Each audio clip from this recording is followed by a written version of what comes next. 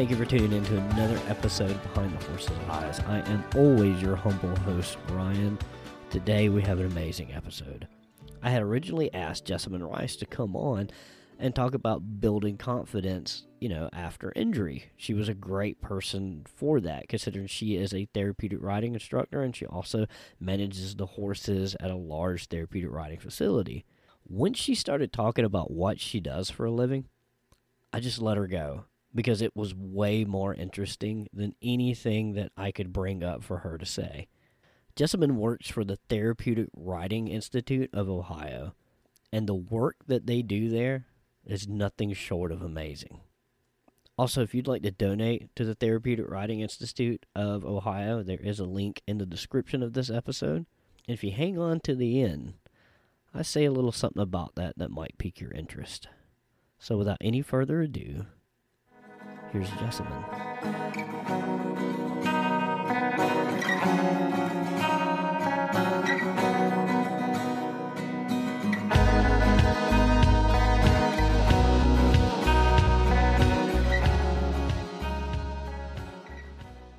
And we are joined by Jessamine Rice of Ohio. Jessamine, how are you doing?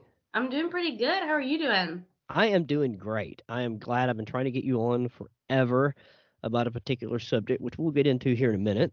But why don't you tell the folks a little about yourself? Well, like Ryan said, I live in Ohio. I have done a lot of things in the horse industry, but currently I work for a therapeutic riding facility. So we service adults and children with a wide range of cognitive, physical, and emotional challenges. Um, I'm also an avid equine enthusiast. I do a lot of riding. I have two of my own horses. I've worked in many other areas of the equine industry too, thoroughbreds, all sorts of other areas. But therapeutic riding definitely has my heart for sure. So you're taking children and adults with mental or physical disabilities and helping them rehab through the horse, basically, correct? Yeah, we definitely service lots of different areas. We have different programming but for the most part, they're either rehabbing or just getting pure, enjoyment or services by the horse. So it could be emotional services, it could be physical, it could be, just the relaxingness of being around them. It just depends on what the client needs and what they're coming in for. That's got to be fulfilling. I mean, that's got to be 100% fulfilling every day. Yeah, it's pretty much the best job in the world. I definitely can't complain. People tell you, growing up, do what you love and you'll never work a day in your life. And I definitely think that's for me. I did therapeutic riding for a while right out of college. Like, that's what I dreamed I was going to do my whole life. I did it. And then I kind of burnt myself out and I left and I came back and I couldn't be happier that I came back to it. You're living the life that like 90% of equestrians say they want if they ever hit the lottery. Pretty much. Like Yeah. everybody always says, if I hit the lottery, I'm buying a bunch of land and I'm going to start a therapeutic riding facility for either veterans or children or whatever. That that's usually the first thing that pops out of somebody's mouth, and you're doing that. You're doing that every day. Yes, I am, and I love it. It's the best thing ever. It, everyone says that, and I have been involved with it so long that, man, it takes a village to run a place like this. I've definitely come across one of the best places ever that I've been involved in at the place I work now. It's the Therapeutic Riding Institute. It's in Spring Valley, Ohio. Um, and the places that I've been involved with before have all been great. Don't get me wrong, but I've been very lucky to come across a facility that's as well put together and ran as this. Um, there's lots of different places out there, but ours is a premier accredited center through PATH, which is the Professional Association for Therapeutic Horsemanship. So just is a little bit different than some of the other ones that you might see.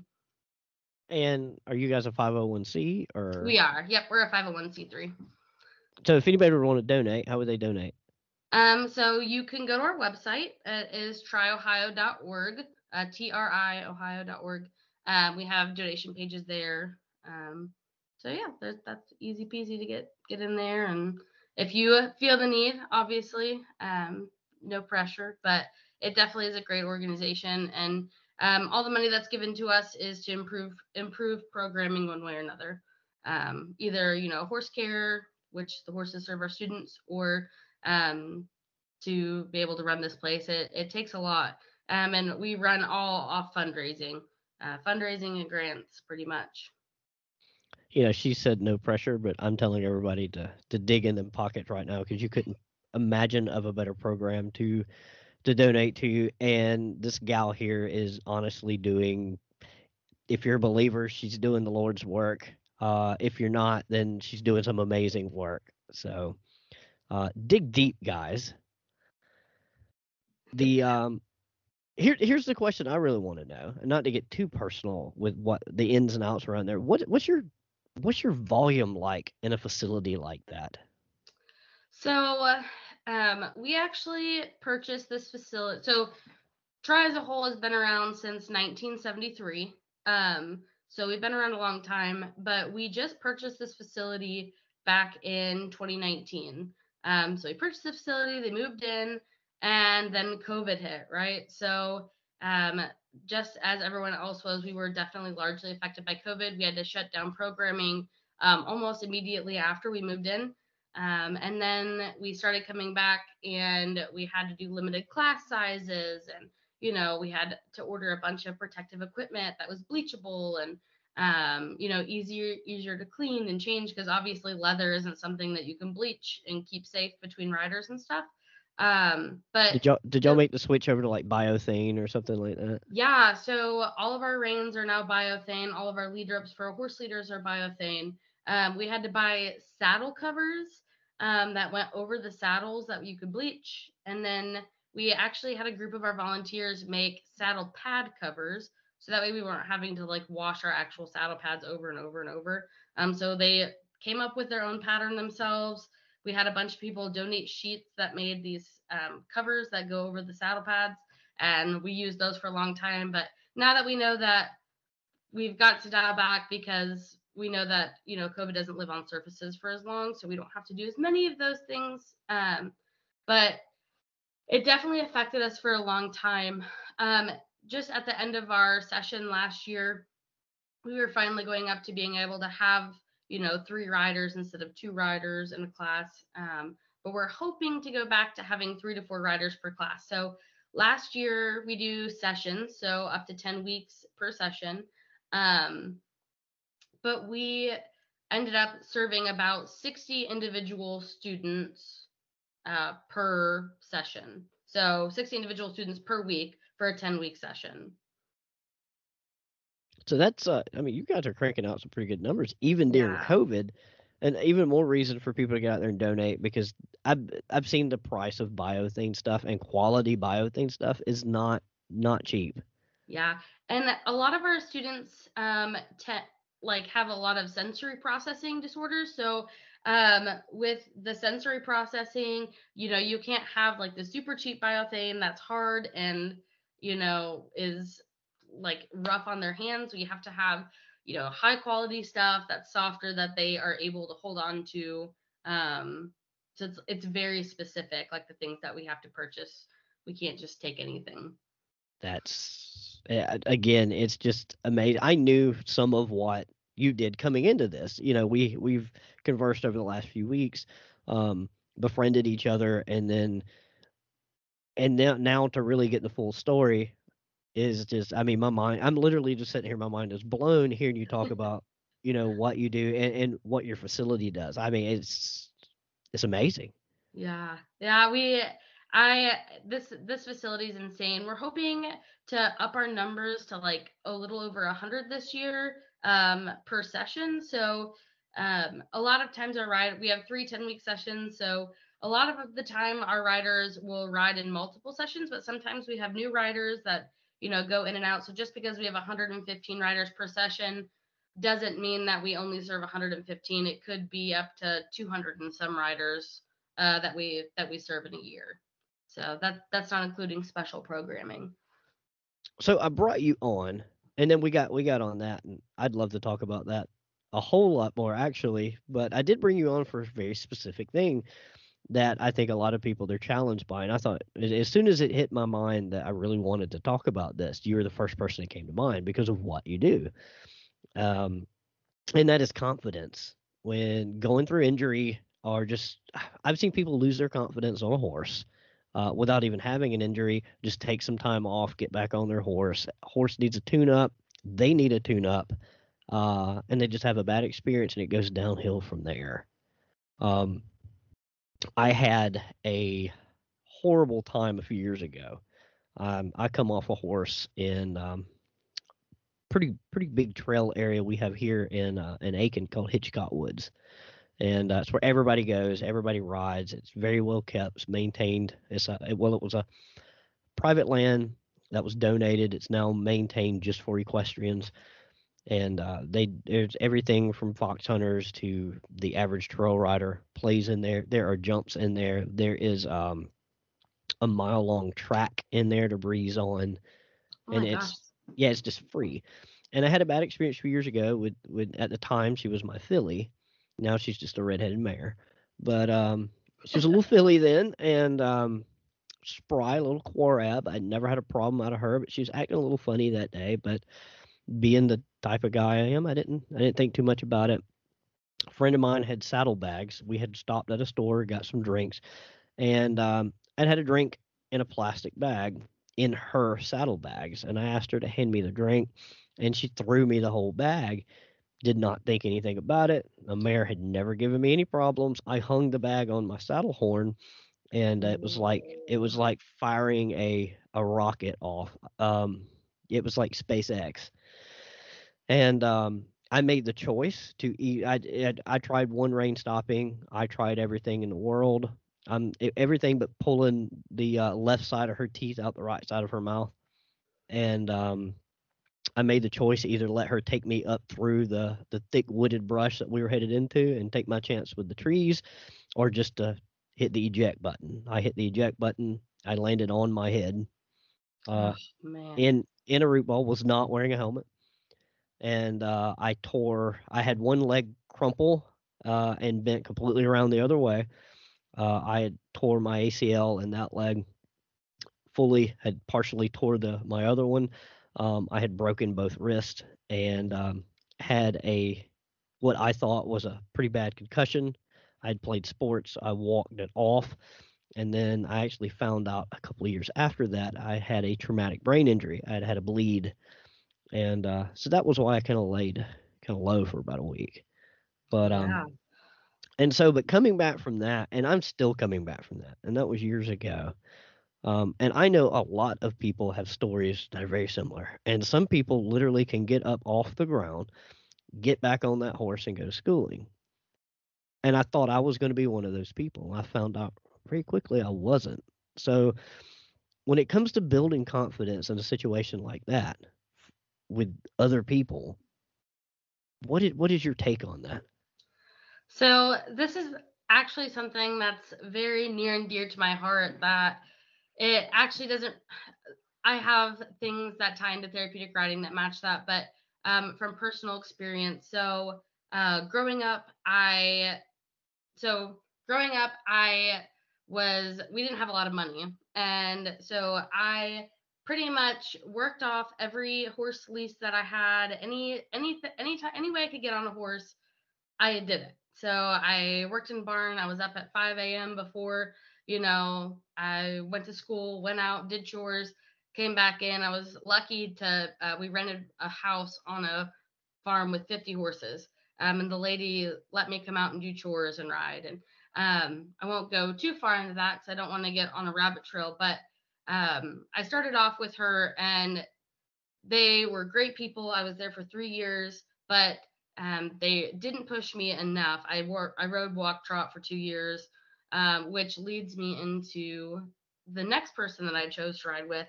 And don't get me wrong, I love her to this day. We're still very close, but I was the next person that I rode for.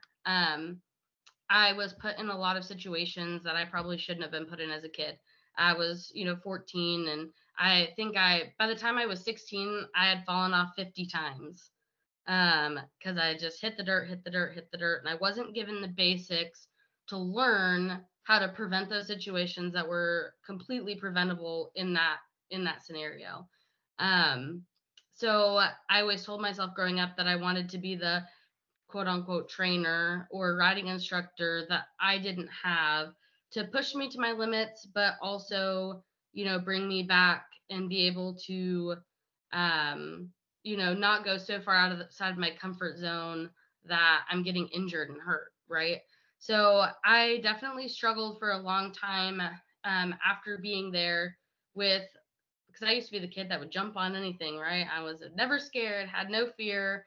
That's what I thought it was supposed to be like. And then I spent a long time like just being very anxious every time I would get on a horse. And that was really hard for me because like that was my happy place, right? Horses are a happy place. That's what everyone tells you. But I still loved being around them on the ground. I had no fear on the ground. But as soon as I would get in the saddle, like riding new horses, I was just freaked out.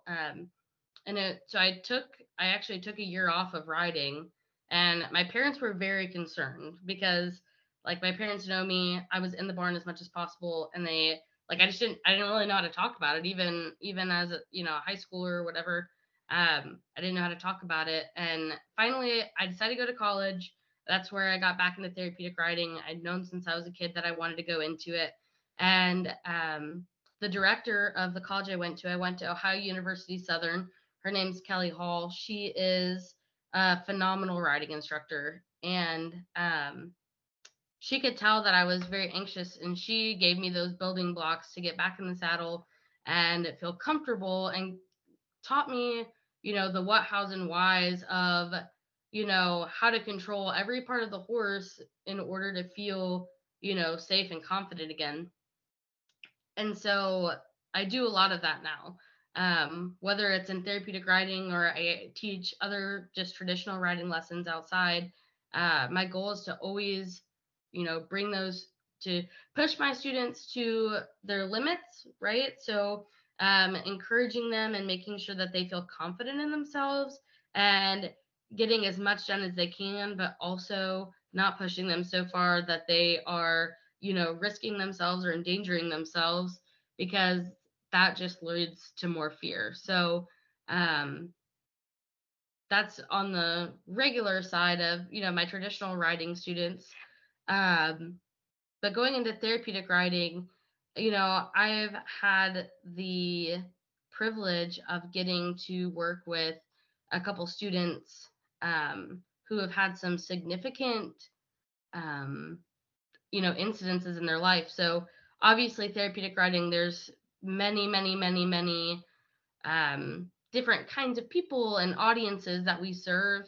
But my personal favorite audience to serve are people who used to be able to and now can't because of something that's happened in their lives. So this is why we're friends, obviously. Then. Yeah. so um so one of my my first person that I connected with in therapeutic riding was in college, and he was an amazing human. And he was he was a college athlete. He had his master's. He spoke 7 different languages. He was 3/4 of the way through getting his PhD, and he got hit by a drunk driver, had a TBI, and now had slurred speech and was not able to walk unassisted. Had to completely learn how to rewalk and how to talk and all of those things. And so life was very different for him. He used to be, young and free and could run and do whatever he wanted and had this whole life set out for him. And a drunk driver hit him. And because of that, he was no longer able to, do the things he used to. And that is actually where I got my passion for working with people who whether it's a TBI or whether it's, a stroke or whether it's, I mean, there's so many different things that can happen. Like he gave me the passion for it. And he was the bravest person that I know. So, just a little background to give people an understanding of what it's like. So, when we mount someone from a wheelchair onto a horse, we have to do what's called a crest mount. Okay. And getting my training as a therapeutic riding instructor, we have to do all the mounts too. So, like, we practice on each other, obviously, to learn how to do them. And being the person that is being maneuvered by everyone else but myself is a terrifying feeling. So, like, I'm kind of a control freak, right? And this guy was too at one point in his life. Like, he wanted to have complete control of his life. And now he had to be assisted by all these different people to be able to do, this therapeutic riding. And it is a very vulnerable situation to be put in. And so we sit them down on the horse, facing you. We lower them into a sitting position, and then we have to take both of their legs up over the withers, so their legs are sitting up on top of the crest of the horse, and then we drop both legs down together. So that's the easiest way to mount. It is absolutely terrifying, because you, I mean, you have no control. Your balance is zero. Even as an able-bodied person, for me, it was terrifying to have all of these people holding me and trying to maneuver me. And I can't imagine being in that situation as someone who is not capable to catch themselves if we were to let them down. You know what I mean? Like, it's just insane. And sorry, I'm going off probably way off of what the original point No, was. you know what? It's here's my take on this at this point, and this is a way better conversation. So, to be someone in the situation where you're not able to catch yourself if these people around you were to fail and to take a misstep is very vulnerable. But, I saw this student go from being literally terrified the very first time being on a horse to, at the end of my time with them, I mean, we were together for like a year and a half. Um, I was able to be his instructor, and by the end, he was riding completely independently, like with minimal assistance. I mean, obviously the mount has to be assisted, but it's the confidence building that it gave him is just as therapeutic as the physical aspect of it. So, I don't know how much you know about therapeutic riding or like how much the horse actually physically affects, our riders, but um, so horses affect multiple things. Um, Speech is one of the big things that they actually affect. So obviously that's why I ramble on and on, because when you ride horses, it actually affects the same neurons in your brain as you use when you talk. So some places will partner with speech therapists. The physical aspect. So when you ride a horse, your hips are moving the exact same way as they do when you're walking across the ground.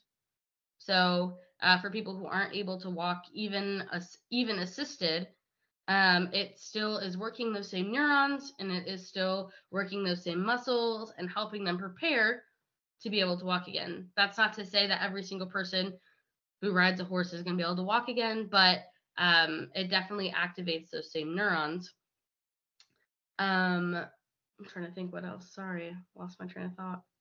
That's fine. But also, obviously, it also helps the emotional aspect of it. I mean, being able to become independent again is one of the biggest things that you see in people who, start this therapeutic riding process. It's just an amazing thing to get to see people who, even though they have to be assisted on the ground, eventually grow to be able to ride a horse completely unassisted. not all students get to that point, but there is a really cool, amount of people that are able to do that. So that's I don't know what else you want me to add on to that, but No, I mean, and it's one of those things, and especially in the equestrian world, because at some point we all go through injury, and some more severe than others. And I think they say, if I'm not mistaken, I think a study was done, and it says about every 1,000 hours, 800 to 1,000 hours of riding, you will have a major injury event. Mine was a TBI, and the crazy thing about TBI is TBIs affect people so differently. From losing your ability to stand or walk or speak, or then you have instances like me. I developed a type of epilepsy from it called post-traumatic epilepsy, which affects my thought sometimes, speech, um, and memory. So and brain injury just affects. You can name a part of your body, and brain injury can affect it.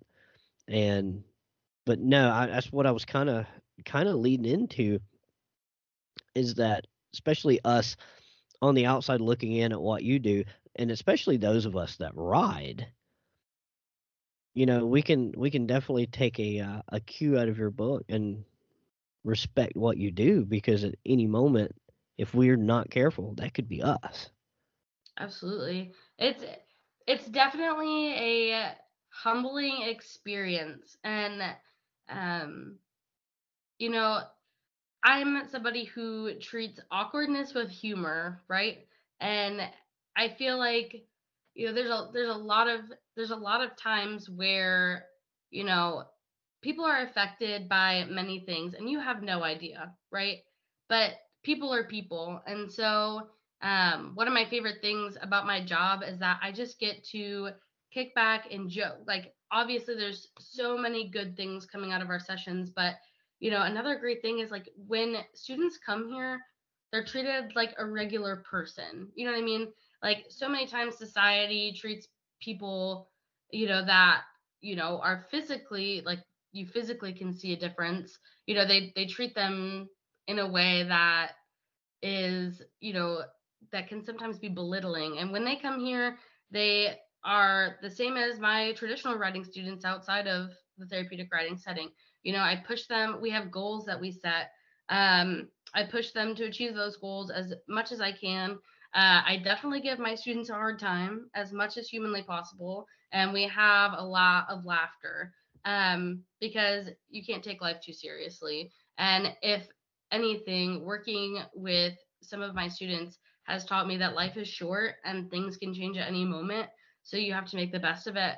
And that's definitely something that we've heard over and over, is that people appreciate coming here and just being treated like anybody else when they walk through the door. Like, yes, we have adaptive tact to make sure that they are successful, but my goal is to get them to ride as much as a quote unquote normal, or traditional riding student, achieving those goals.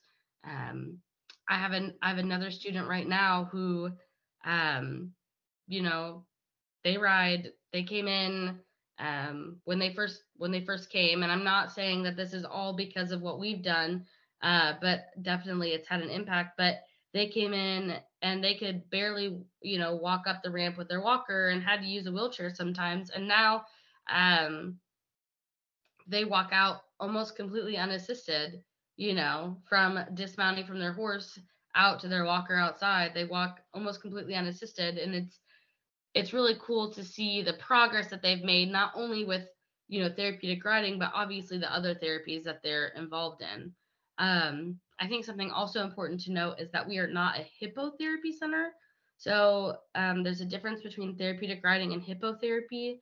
So hippotherapy is working with a physical therapist, an occupational therapist, or a speech therapist, and they work on specific muscle, things muscularly. They will work on speech specific goals, with someone who's a little bit more qualified. So the results that we see are just plainly on interaction between them and the horse. We teach horsemanship skills, riding skills. Occasionally, we will work on, with some of our tiny tots, we will work on things that they're working on in school or stuff like that. But we're not a hippotherapy center. So I just wanted to put that out there just in case. I don't want there to be any confusion because sometimes it's hard to know the difference between the two. Have you had many um,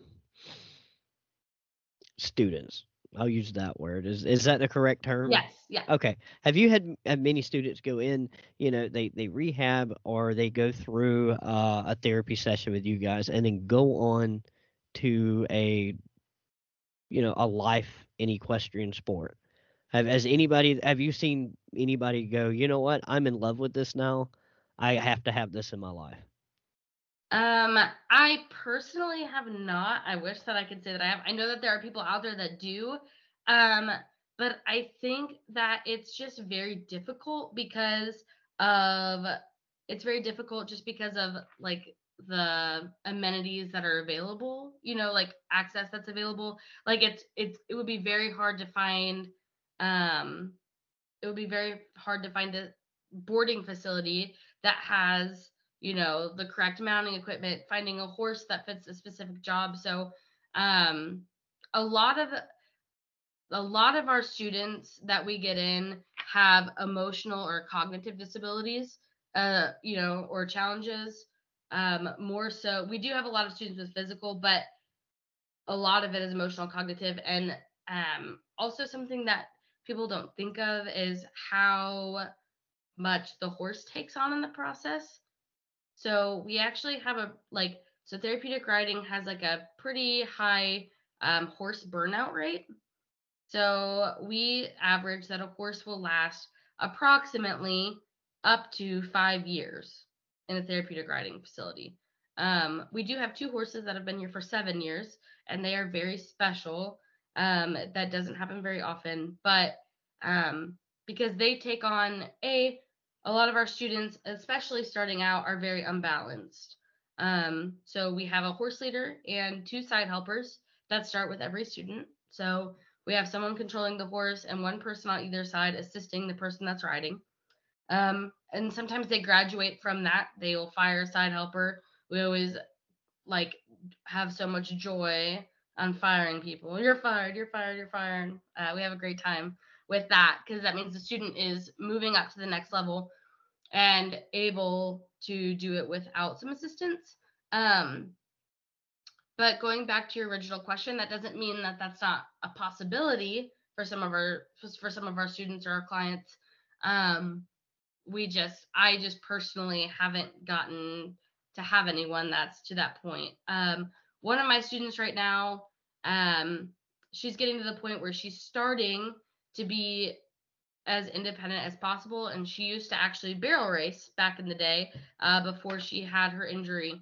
Um, and so I'm sure for her that eventually she probably will find that specific horse. But our goal is to get these people to where, for someone in that situation, not all of our clients will ever be ready for that, or students will ever be ready for this. But, our goal, especially with my students who are in a situation like that, is for me to build their skills until they're able to be completely independent and to they're able to be able to purchase their own horse again one day or something like that. But it takes a very special horse.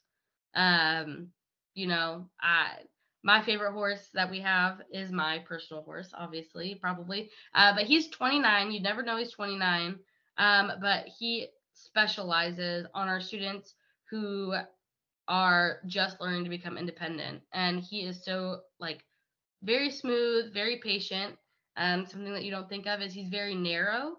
So he has they have enough um, leg length to be able to stabilize themselves. And a lot of our riders that come in, they need a narrower horse, or we might have horses that's a whole nother story of how we pick horses to riders. But yeah, so not to say that they can't. I know I went off on a little bunny trail, but I personally haven't had that experience. Well, you actually answered my next question, which is I was going to ask you about horses burning out, just because, horses feed off of our emotions. And, you got a horse that's got somebody who is constantly panicked on their back. That's got to be hard for a horse. Then you got somebody who does not have correct balance on a horse constantly. At some point, we all know how horses are. They get irritated, they get a little snotty. And you kind of answered that question for me, that what was your horse turnover rate? Because I expected there to be a horse turnover rate. Yeah. Uh, I would say 5 years is actually a long period of time. I think it takes a very specific horse. In my experience, it's probably every 2 to 3 years they're ready to move on. I don't know if you're interested in this, but I could go on a little bit about horse selection that we use. Yes, please. So my title is I'm the equine manager. So I am in charge of finding all potential equines for our industry or for our for our program. And then I go and interview those horses, quote unquote interview, which means we go and we do an evaluation of them. So dialing back a little bit, because we serve such a large variety of clientele, um, we need a very wide variety of type of horse. So um, we need narrow horses for our students that are hypertonic. So that means that they have very tight muscles. We have to have a narrower horse. If our students are hypotonic, which means they have a lower muscle tone, we would like to have a wider horse because it gives them more of a base to balance off of. Um, think of students with ADHD, right? They like to have something that has a loud pop of color. That doesn't mean they have to, but they're typically drawn to something that's a little bit more flashy. It keeps their attention longer. Um, we try to stay as much as possible 16 hands or under as far as height goes, just because um, we have side helpers who are assisting our riders, right? So if they're reaching way, way, way up in the air on the 17-hand horse, they're not able to support that rider as much as they may need. Also, their fingers are going to go numb because they're trying to reach the sky for half an hour. Um, my ideal my ideal height for a horse is no more than 15-1, 15-2, as far as therapeutic riding goes. So we have a very wide variety of horses. We have multiple quarter horses, but they're all very different. We have some narrow quarter horses. We have some wider quarter horses. We have some of our students that um, so a lot of our students that are on the spectrum, right? They may have they might not like a lot of input, okay, from their horse. So we have to have a smoother horse because if they're on something that's giving them too much input as a rider, it's going to send them in sensory overload, and it's going to put them over the edge, and that's going to be too much for them to handle. But say we have our student with ADHD, like to put them on a horse that gives a lot of input. So we'll put them on our bigger moving horses. Um, because that helps keep their attention. If they're ready to get off after 10 minutes because they're bored, we start trotting, right? Because it gives them that input. It gets them realigned. They usually start laughing and giggling, and gets their brain back on track and remembering what they're here to do, and gets them back involved. We have one gaited horse. We have a Rocky Mountain. She's fantastic. So we Great breed use of her horse, by the for way. what? I said great breed of horse, by the way. They They they don't are they great. don't get enough love or enough. They Nobody ever don't. thinks about them. Rocky Mountains and Kentucky horses never get. Nobody ever brings them up unless you own one. And so I'm kind of a little bit of a skeptic when it comes to names, right? So I'm in charge of seeing all these horses, and this person came to me and said, "Hey, I have a horse. She'll be great for your program." I'm like, "Oh, cool. What's her name?" They're like, "Her name's Perfect." And I'm like, "Oh, this thing's gonna bite me. I'm sure of it." Like, I'm gonna either get bit or bucked off. Like, something bad's gonna go down. But Yeah. oh my gosh, we went to evaluate her, and she was perfect. And so we call her perfect all the time. Was she a Morgan? She's not a Morgan, she's a Rocky Mountain, but we do have a Okay. Morgan cross. So we have Aren't her. they the best? They are the best. So this one is very particular. So again, another thing that we consider is their personality type, horse's personality type. So say our Morgan. So she doesn't have the highest load of mounted students because she picks her people and she picks the students that she really, really likes. And she will let you know very safely, but will let you know if there's a student that is riding her that is not her favorite. That's very Morgan behavior right there. Yes, but we do what is called equine facilitated psychotherapy. And so we actually partner with a social worker, clinical social worker, and we were able to give a caregivers program last year. So it was a program for our caregivers of our students. It was all about stress processing and all this stuff, but it's an unmounted program. Um, and she is actually like one of our top horses that we use for that because she's very empathetic. And on the ground, she will link up with someone and become so emotionally attached very easily that she is literally perfect for any unmounted ground activity. Where some of our deadheads that we have, which are great, they obviously serve a purpose. They're fantastic, but they don't connect with people like she does. So even though she doesn't have a huge student ratio, she still, like, as far as mounted goes, she still serves a huge purpose because she is such a good horse for that equine facilitated psychotherapy, or we also call it equine assisted learning if it's not with our social worker.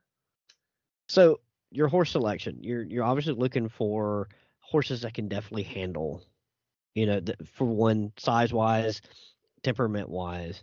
Um, are there any breeds that you steer away from?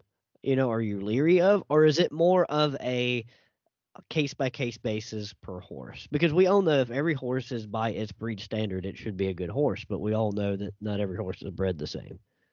Absolutely. So we do not have certain breeds necessarily that we like. There's not a breed that I'd be like, absolutely not. We'll never have one. Even though I do joke around a lot about never having an Arab. I make that joke a lot. But actually, one of the best therapy horses I've ever known was an Arabian. So I can't say anything bad about them. They can be great horses. I just like to make jokes.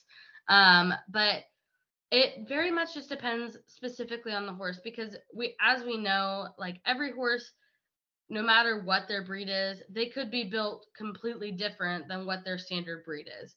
Um, think of quarter horses, right? We have a bunch of different quarter horses in our barn. I have a mare who is 15.3 and built like a draft cross. Um, and then we also have a quarter horse who's 15 hands and very dainty. They both serve different purposes here. Um, but as you know, we try to stick away from anything that is too big. So anything that's a full draft, depending on the size, again, we tend to stay away from unless they are refined enough that they don't have to stand in stocks to be, to be seen by the farrier, that kind of stuff. Um, we love draft crosses. Draft crosses are our savior right now because we have been expanding into a lot of adult programming. And so trying to have horses that can sustain that. But ultimately, it just depends on what we are, focusing on for the year, what direction we think our program needs to go in as far as that goes. So we sit down as a team, we make a meeting, we decide as a whole, like even though I'm the equine manager, I sit down with my other team members here that work here and we say, okay, this is what we're looking for this year. So like I just had in my mind, what is the perfect horse fall through? He was a draft cross, 15-1. He was a paint, like he was colored, which is, I mean, colors here nor there, but it's kind of fun to have a pop of color in the barn. He had been used in a therapeutic riding program before. He was very sound. He didn't require shoes, like all the things that you think of. So, um, we try to be as financially responsible as we can. We run off a lease basis as much as possible. So we try to make sure that when the horse is ready to phase out and like fully retire, they can go back with their owner. Very rare occasions we will take donations, but the biggest thing people don't think of is soundness. So people think I can't even tell you how many calls I get a month of Joe Schmo calling me and saying, "Hey, I've got the perfect horse for you. It is very lame. It has 3 legs and it's blind, but it loves people. It loves students. It loves little kids. It'll be great." And although I'm sure that could be a very quality horse, soundness and how the horse moves is our number one. Well, temperament's our number one priority, but soundness and how they move is a very, very, very close second. Because if they move incorrectly, if they even have a hitch in their step, it can throw our riders off balance, and it actually is counterproductive for their riding. We need them to have those that 4 beat gait that is, very solid and consistent. So as far as breeds that we try, there's no breeds that we shy away from as long as they're a good horse. As soon as you were actually first started talking about this whole ordeal, the first thing that popped in my mind were small drafts and draft crosses, because it's almost like they're aware of their surroundings at all time. Like if you get stepped on by a draft, you tried to get stepped on by a draft. Yes.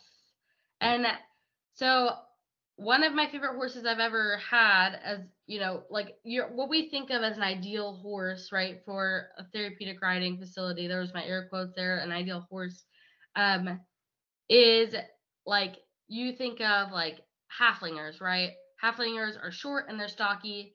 They're great, but the problem that you run into there is no withers and saddle slipping. So, you Yeah. know, trying to find a happy medium, something that has withers so our students aren't coming off balance, but a short and stocky. Draft crosses, man, if anyone out there has a draft cross that is super sound, super sane, and they want to let us use for a little while, let me know. I'll come see it. I would imagine things like Arab crosses would be kind of hard too. I have a core ab, and she can be hard to fit at times. She has very Arab withers, Yeah. as in they're not existent. There's nothing there. Yeah, Arabs can definitely be hard to fit.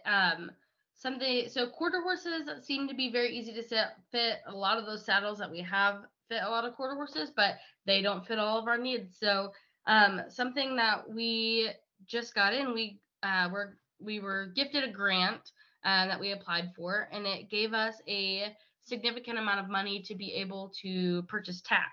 Right, so we try to keep our tack updated. We want to keep them safe, and we want to give quality ride to our participants. And so we were just able to purchase a saddle that has an interchangeable gullet, which is fantastic because, like we just said, the high rate of turnover makes it hard for us to always have saddles that are fitting our horses. So that's definitely going to be super useful for us in the future. No matter what horses we get in, we should have something that will potentially fit them. Obviously, we always have those oddballs that are hard to fit no matter what you try to put on them. But with therapeutic riding, it's very, very, very, very pertinent that the saddle fits the horse correctly. Because with people that are unbalanced, like if you have an unbalanced person on a saddle that doesn't fit a horse, you are going to come up with a real sore, sassy horse very quickly, and it could become a dangerous situation. I was just about to say that's the last thing you want in this world is a bored horse that's sore. Yes, absolutely. And speaking of board horses, so that's something else that we are really about is all of our horses are exercised you know, outside of their regular job duties. We try to give them something to do we try to give them something to do that is actually working their brain, because we want them to stay busy. We want them to feel like they can get their bucks out and do all the things that they need to do, because they are still horses. They need their own outlet too. So So you know what one of my favorite outlets is? What? One of my favorite outlets is podcasting. Today's sponsors Anchor.fm. The great thing about Anchor.fm is it is 100% free. If you got a smartphone, you have got a podcast making device right there in your hands. You can head on over to Anchor.fm today, sign up, get going. The best thing about it, they do all the work, everything. They'll distribute you, get you on Spotify immediately with your first upload. Tell you something else they do, they'll monetize. That's right. You can make money from your podcast with no minimum listenership. So head on over to anchor.fm today. Start making some sweet, sweet podcasts.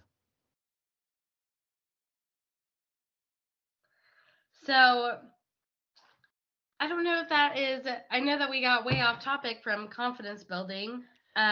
Well, you know what? I'm glad we did. And you know what that just means? That just means I get to have you back. And what I'd really love to do is get you back and bring on somebody who can definitely go neck to neck with your energy.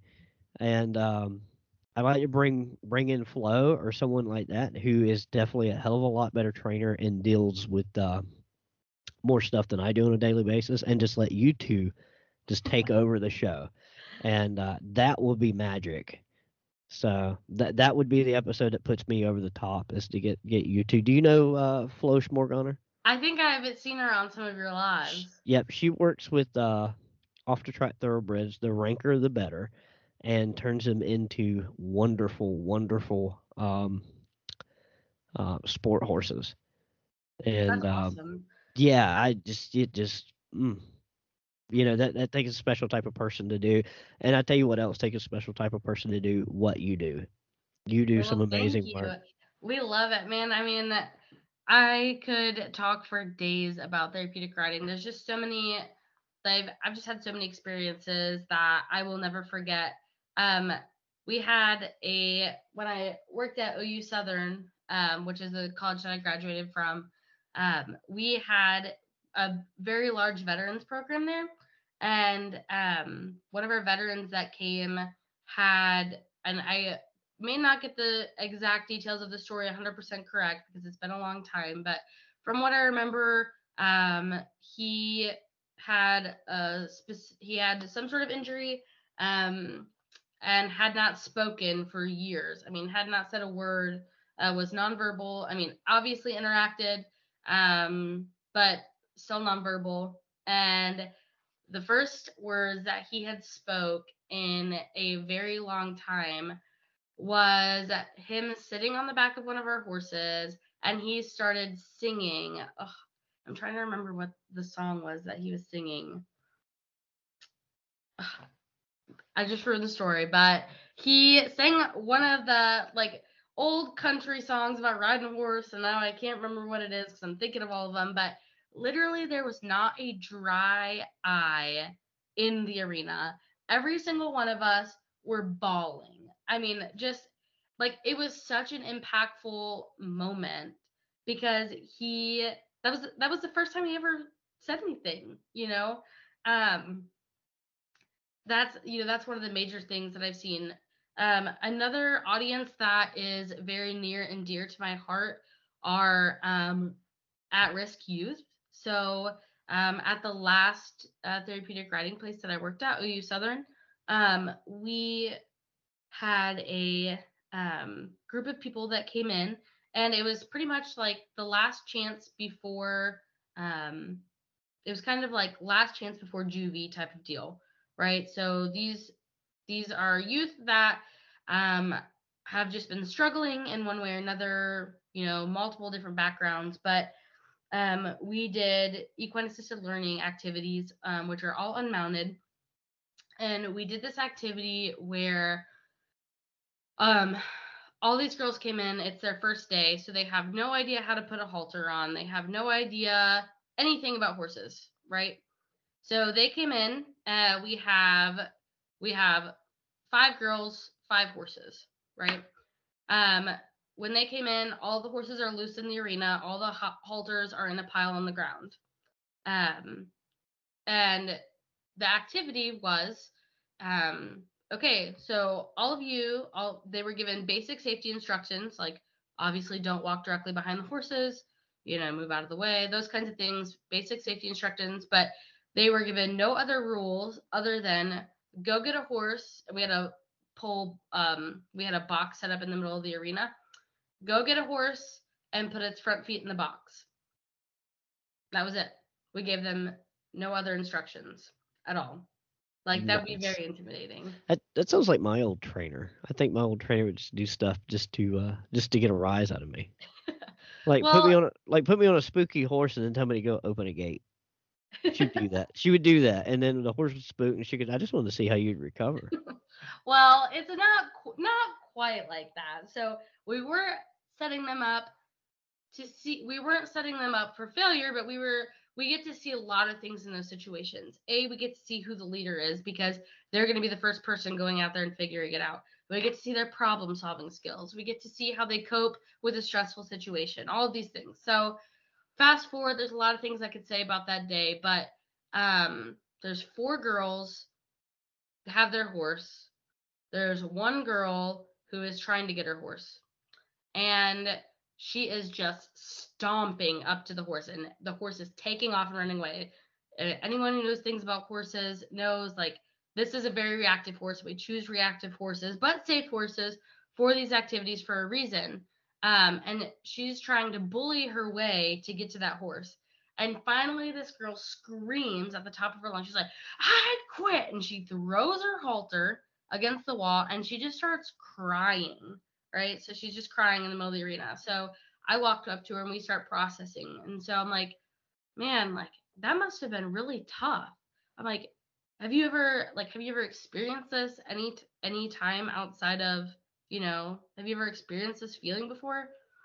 I was like, and she was like, "Oh, I don't know." And I was like, well, like, has there ever been a time where there's been a lot of stress like this and just feels like nothing's going on? She's like, and she just starts crying. She's like, "I just push everyone away." And like, she just starts like pouring her heart out and talking about how, you know, she is always trying to connect with people and they're always running away from her. And as we're having this conversation, the horse comes around behind her, and I can't make this up. The horse puts its head on her shoulder while she's crying. And it was just like the most beautiful moment that you could ever ask for.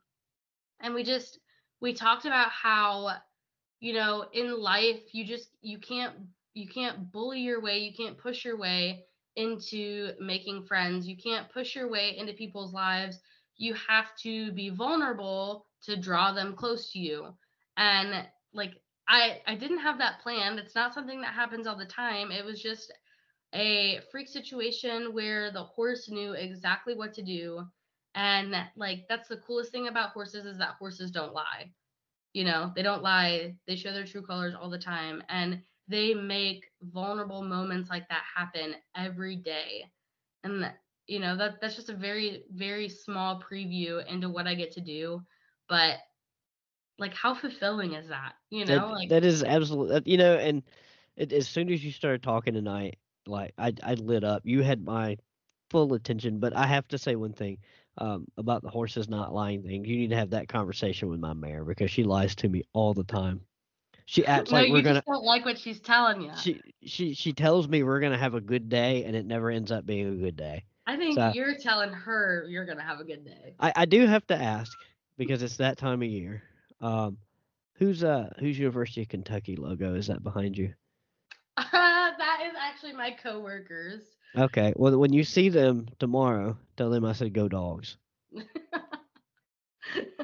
I'm actually not really a UK fan, but my coworker was very nice to lend me um this cork board, and I'm sure she's gonna listen to this later, and she's gonna have some beef with you. Yeah, that's okay. I'll get if I send you a big block G, red and black, will you put it I on it? will put it. I will put it right behind her desk. That's right. Just remind her who her national champions are. Her national champions. So I had to rub that in. For those that don't know, the University of Georgia won the national championship Monday night against Alabama in college football, and I have still not come down off that high.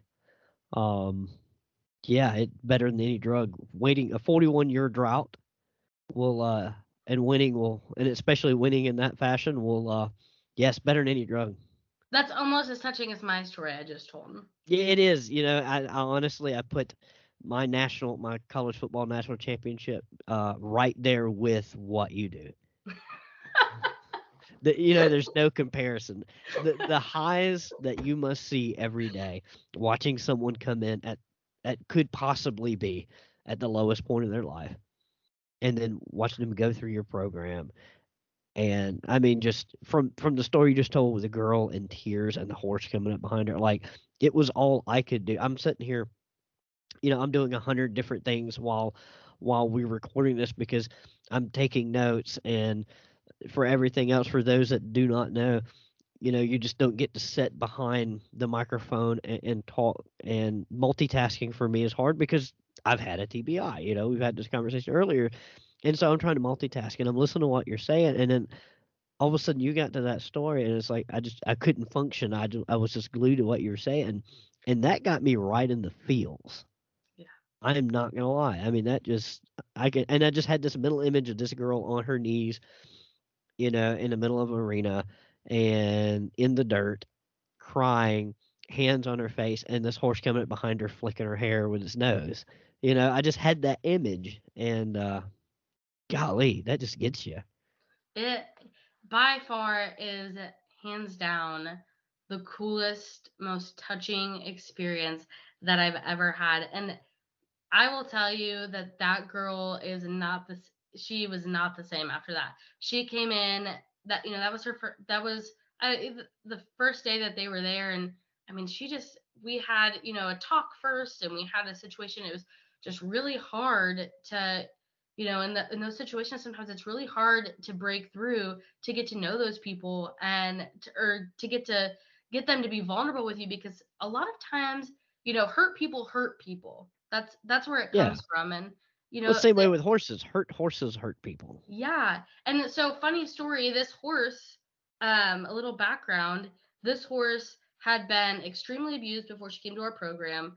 She actually wasn't in our riding program. She was only used for she was used in our training program for the college course, but and then she was used for the equine assisted learning. And that was not in character of that horse either. Like usually she'll like begrudgingly be caught. But her coming up to someone and being vulnerable like that girl was being vulnerable it was such a touching experience for me because I was very attached to that horse too. And like knowing where the horse came from and then seeing that girl having the same experience was just like and and that girl ended up with that horse. Like, we didn't tell them what horse to choose. We didn't tell them you go get this horse, do this. It was like go get a horse and bring it to this area. And it just happened that they were the last two left. You can't mimic that with anything else on the planet. I don't care No, what you and say. and it solidifies something we always hear, and most of us subscribe to. We don't deserve horses. Absolutely. Absolutely. So, with that said, Jessamine, golly, it was amazing to have you on. Thank you so much for Of coming on. course. And how can people reach out to you guys if they want to help donate whatever? So feel free to go to our website. It's www.triohio.org.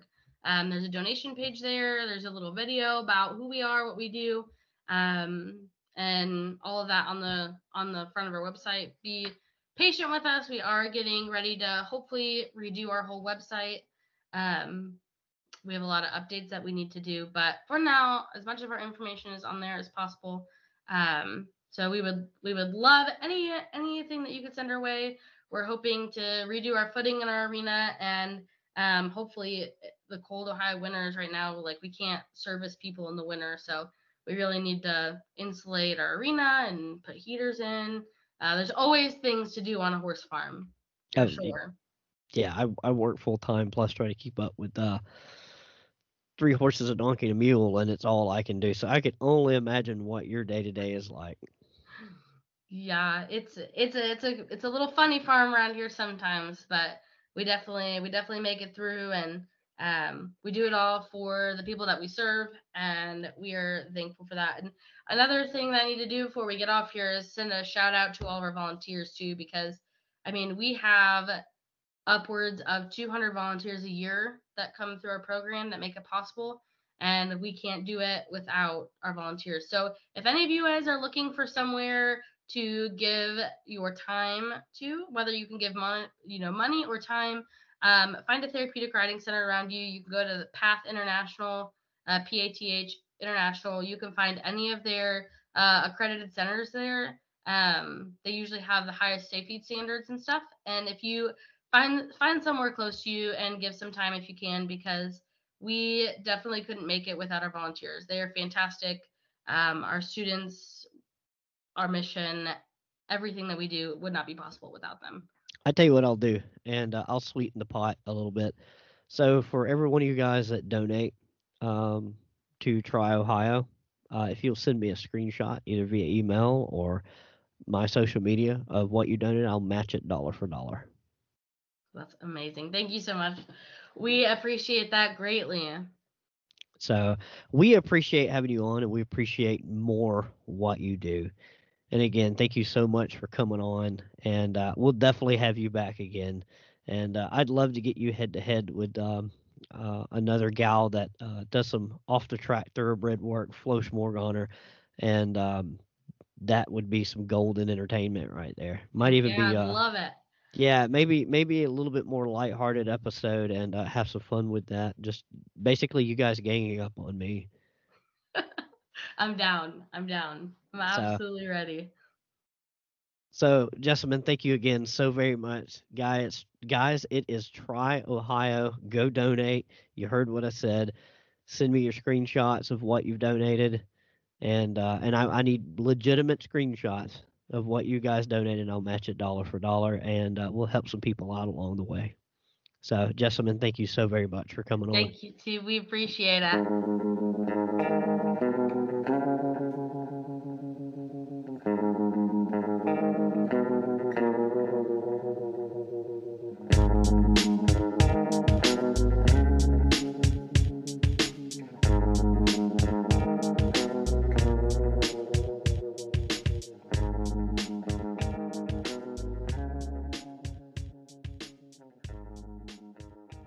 I can't thank Jessamine enough for coming on tonight and sitting down and talking to me about the amazing work that she does at Try Ohio.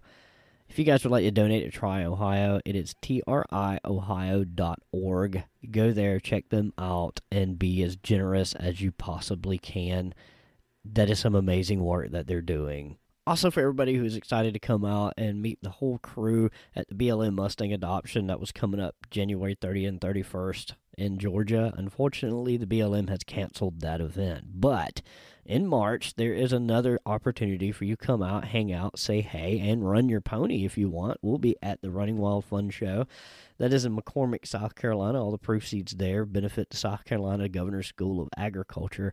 I'll be out there, my little half Morgan and little Corab, Brandy Lemke, who will I had my show buddy for years, is going to be out there running one of her barrel horses. I even think Flo Schmorgoner has decided that she's going to come out bringing off the track thoroughbred to show off. It is a fun show, so it's barrels and poles and a potato race and egg and a spoon and all that stuff.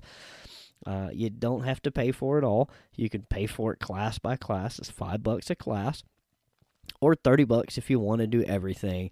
And there's a walk, trot, youth, and open divisions for everything. So, and they are doing a payback. So there is something there that can be won, but it's all for a really, really, really good cause. I should have some swag I could probably be giving out around that time too. So it might be a good opportunity to swing in and see us say hey. So with that said, this has been another great episode. I loved it. Thanks, Jessamine, for stopping in again. And I will catch you guys next week.